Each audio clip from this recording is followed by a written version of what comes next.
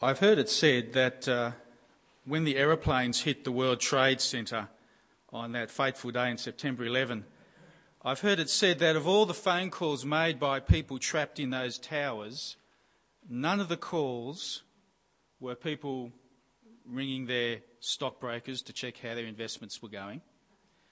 None of those calls were people ringing up to see if their sporting team had won or what their grade average was. I've heard it said that none of the messages were of hate or revenge. I've heard it said that when the planes hit the towers, every single phone call was a message of love. Fathers and sons, mothers and daughters, husbands and wives, girlfriends, boyfriends, school friends. Now, I'm not sure how anyone could really know that. And yet it does sort of ring true, doesn't it? That when life turns difficult, when things look bad, when life gets stripped back to what matters most, it is so often love that we reach for. Why is that? Why is love so important to us? In my Penguin International Book of Quotations, it has easily more quotations about love than any other topic. Page after page after page of quotes about love. Think of the movies we watch. Consider the songs we listen to. Full of stories about love. Between friends, between family members. Why? Why does love seem to matter so much to us? Now, it's an especially good question to consider as Christians, because I don't know whether you've noticed it or not, but the Bible, loving one another, is an extraordinarily important activity.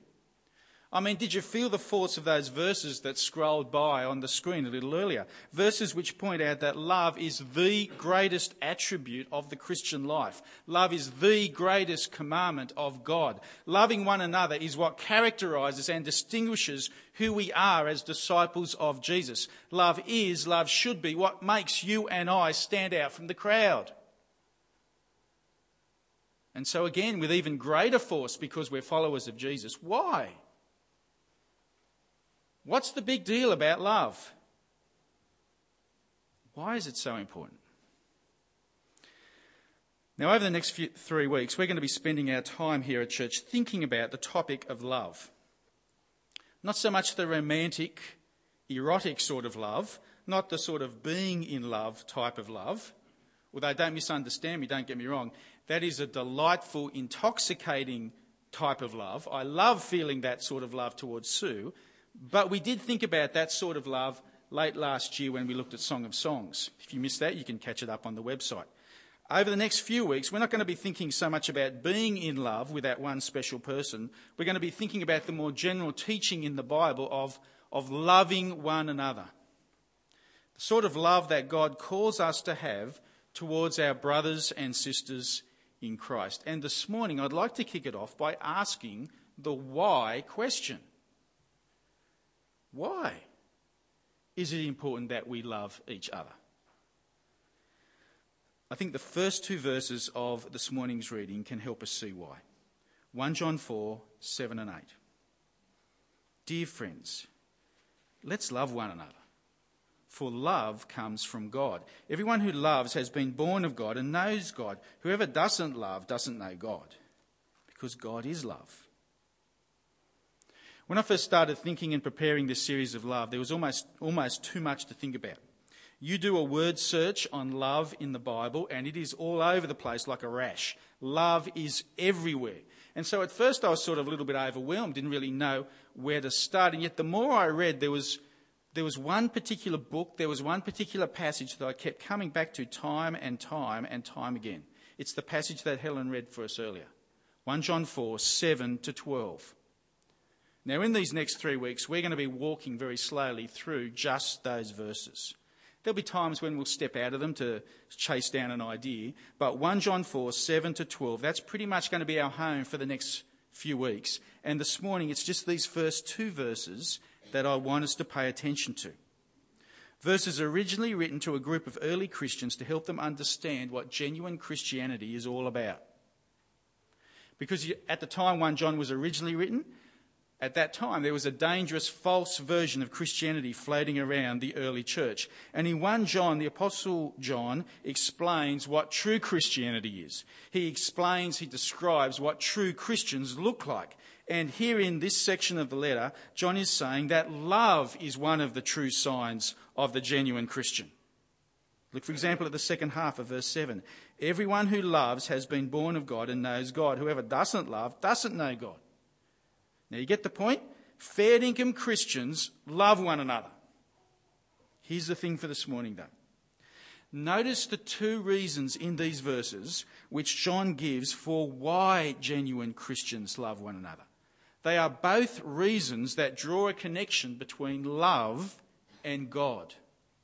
Look again at verse 7. Dear friends, let's love one another. And why should we? Well, it's for love comes from God. Look again at verse 8. Whoever doesn't love doesn't know God. And why? Why don't they know God? Well, it's because God is love. Now you're catching that reasoning. Why should you love the other people in this room? Why is there something wrong with you if you don't love the other people in this room? Well, it's because of what God's like. It's because love comes from God and God is love. Let's pursue those two thoughts a little bit. Firstly, the one about God is love, which is quite a statement if you think about it. Doesn't just say God is loving, God is love.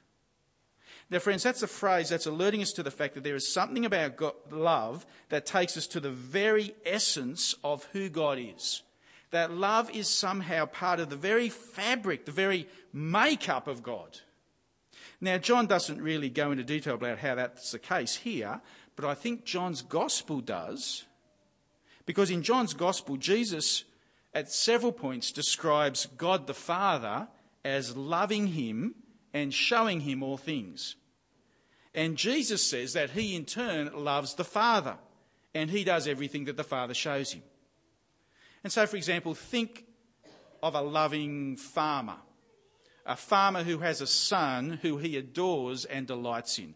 And every day, the two of them spend the day together on the farm. And the father carefully shows his precious son everything he does on the farm so as to preserve the family traditions.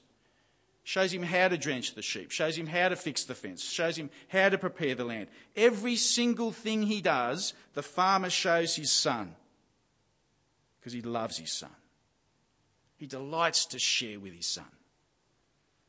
For the son's part, he's not being forced into this. He loves being shown all these things because he utterly adores his dad, idolises his dad. And so the son does every single thing he's shown exactly as he's shown, exactly as the dad does it. Because the son is utterly devoted to his dad. Now in John's Gospel, that is a picture that Jesus gives of him and God the Father. And it's an amazing insight into the workings of God.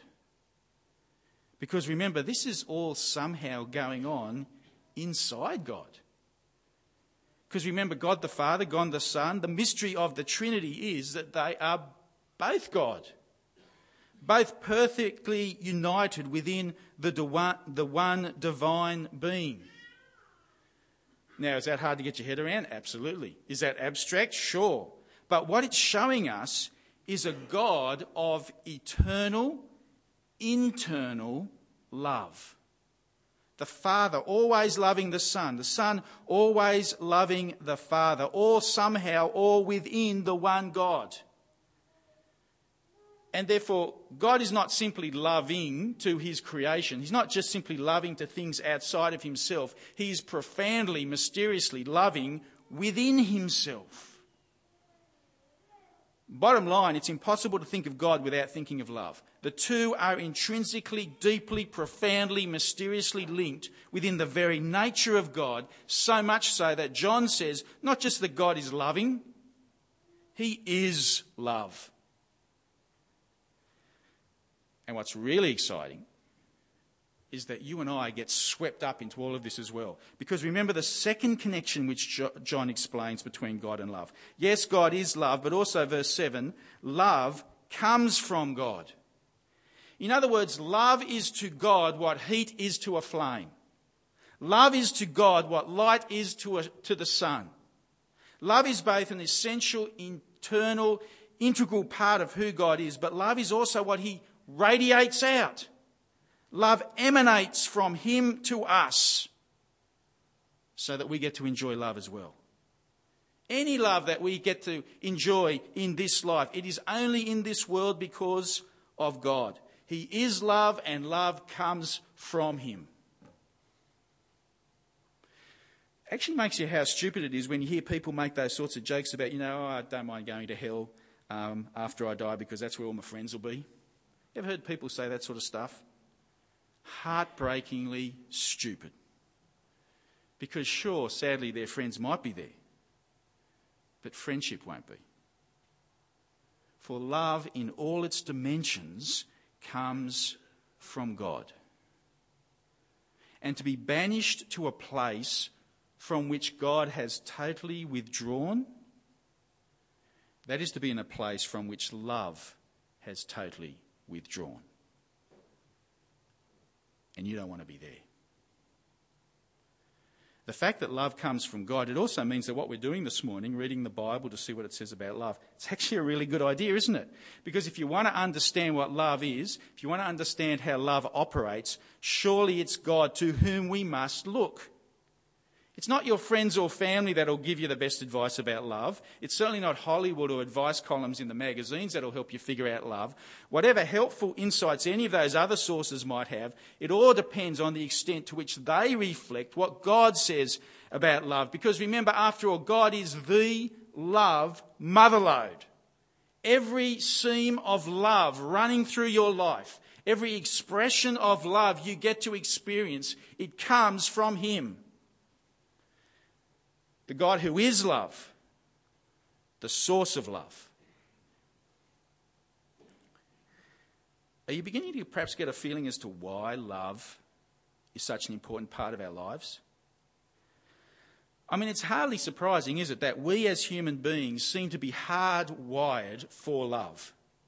Because when love is such an integral part of who God is, it's hardly surprising that love is also an integral part of who we are as human beings made in his image. But even more to the point in John, given what God is like, it's hardly surprising that love is especially important to those who are his children in Christ. Verse 7. Dear friends, let us love one another, for love comes from God. Everyone who loves has been born of God and knows God. Last week, Sue and I ran a seminar at a mid-year conference for Christians from the same university as our daughter Felicity. Some of Felicity's friends were actually in our seminar, and afterwards they were chatting to Flick, telling her that they could just tell that we were her parents. You have so got your mum's eyes. Your smile is just like hers, they told her. Now, I think Flick was actually pretty relieved that they weren't saying she looked like me. But that's how families work, isn't it? Often in a family, as Al has pointed out, there's resemblances, there's family likenesses, there's characteristics where children take after their parents. And that's the thought that John is building here about love. Because did you notice there in verse 7 how after mentioning this close, intrinsic connection between love and God, notice how he then deliberately begins using family imagery. He starts speaking about everyone who loves being born of God. Born of God. Because he's teasing out the fact that in God's family, love is the family likeness. It's almost as if love is such a strong part of who God is, as we have seen. It's the point that love is such an important part of who God is, that it is always passed on to his children. It's always expressed. It's the dominant gene that will always show itself in those whom God has reborn. Because our Heavenly Father's love. Our dad is the source of love. And I would love that to be an encouragement to you this morning, because many of you here are fantastic at loving each other. Just dropping in to make sure someone's okay because they weren't here this morning. Many of you are busy through the week, praying through the church directory, making meals for others, doing their shopping, doing their housework, minding their kids. As I speak, people are loving us by teaching our children about Jesus at the other end of the building. Without even looking at it, I reckon I could guess the names that are on the help board in the foyer for the Western Plains Convention. And I know that some of you have arrived here early and you're going to leave late so as to help set up and pack up and practice music. And I know some of you are here conscious of looking out for visitors and new people. I know some of you are here and you're feeling really stressed and tired, and it's hard work getting to your growth group during the week, but you're determined to do it out of love for the others in the group. I know some of you are here and you struggle with young children just to be here. I know some of you come in during the week when there is no one to see you and you do stuff and clean stuff. And I know some of you give a heap of money to other Christians. Friends, it's testimony to the fact that you are born of God. It's testimony of the fact that you know him. He's your dad. And it shows. You have the family likeness. And I'd love you to feel encouragement from these verses. Mind you, there's also a sting in the tail here, isn't there? Have a look again at verse 8. Whoever doesn't love doesn't know God, because God is love. Now, please notice here that John's specific concern is not just love in general, it's loving fellow Christians. That's what he's especially got on view here. He's writing to a specific church family, and in verse 7, the context is of loving one another. And at the end of the chapter, it's even more explicit because he's speaking of loving your brother. And so the point John is making here is that irrespective of what someone might say or claim about being a Christian, if they don't love their fellow Christians, if they don't seek the good of their brothers and sisters in Christ, well, really they're just having themselves on. Because if someone is an authentic member of God's family, you'd expect to see the family likeness, wouldn't you? You expect to see love. Sort of pulls the rug from that other old saying that often gets trotted out. You know the one about, oh, look, I'm a Christian, I just don't go to church. I don't think you need to go to church to be a Christian. Now, on one level, I get that. I get that being a Christian is all about being forgiven through the death and resurrection of Jesus. I get that being a Christian is not based on what we do, but what Christ has done for us. I get all of that. But I reckon the Apostle John would say that if you don't want to go to church, if you don't want to be a part of a church, if you don't want to even be with other Christians, let alone love them, what on earth makes you think you're a Christian? It's what we do. It's who we are. Our dad is love. And like him, we love. We love each other. And we get together and encourage one another. It is the telltale sign of being his child. The Apostle John, in his wildest dreams, couldn't imagine a fair income follower of Jesus saying they don't want to go to church. For God's children, take after their dad. We love each other. So do you? In a couple of minutes, as we're having morning tea, why don't you just pause and take the time to look around the room?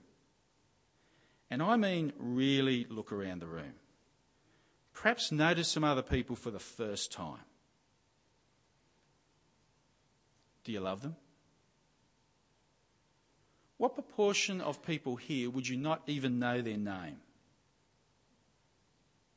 What proportion of people here would you not know anything at all about their life?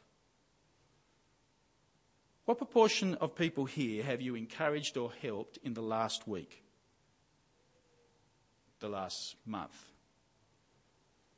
the last year. Whoever doesn't love doesn't know God. God's love. Let me pull the threads together.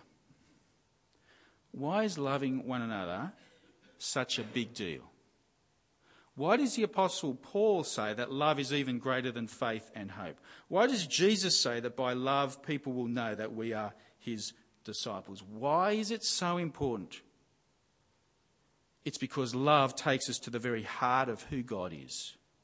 He is love. He radiates love. And it is such a big part of who he is. It is such an integral part of who he is that it cannot help but be the characteristic that is passed on to his family.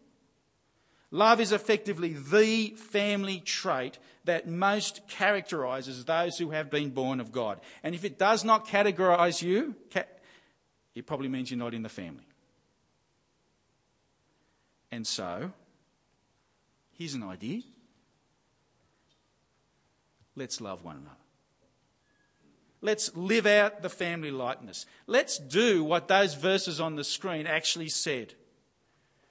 Let's love each other so well that people will know that we are Jesus' disciples. Let's be devoted to each other in love. Let's do everything in love. Let's follow the way of love. Let's walk in love. Let's put on love. Let's abound more and more in love. Let's consider how we may spur one another on to love. Above all, let's love each other deeply. And when we are tempted not to love, let's rebuke ourselves. Let's tell ourselves, that's not us. That's not who we are. By the grace of God, we're better than that. We are born of God. Our dad is love. Loving one another, it's what we do. I'll pray.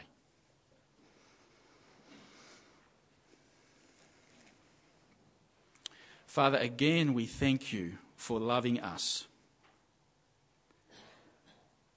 Thank you that you are love, that all the love that we enjoy in this world comes from you. And as your children, we thank you especially for our rebirth in Christ through his death and resurrection. Father, by your word and spirit, help us to live out your love in our lives so that people will look at us and know that we are your son's disciples. Amen.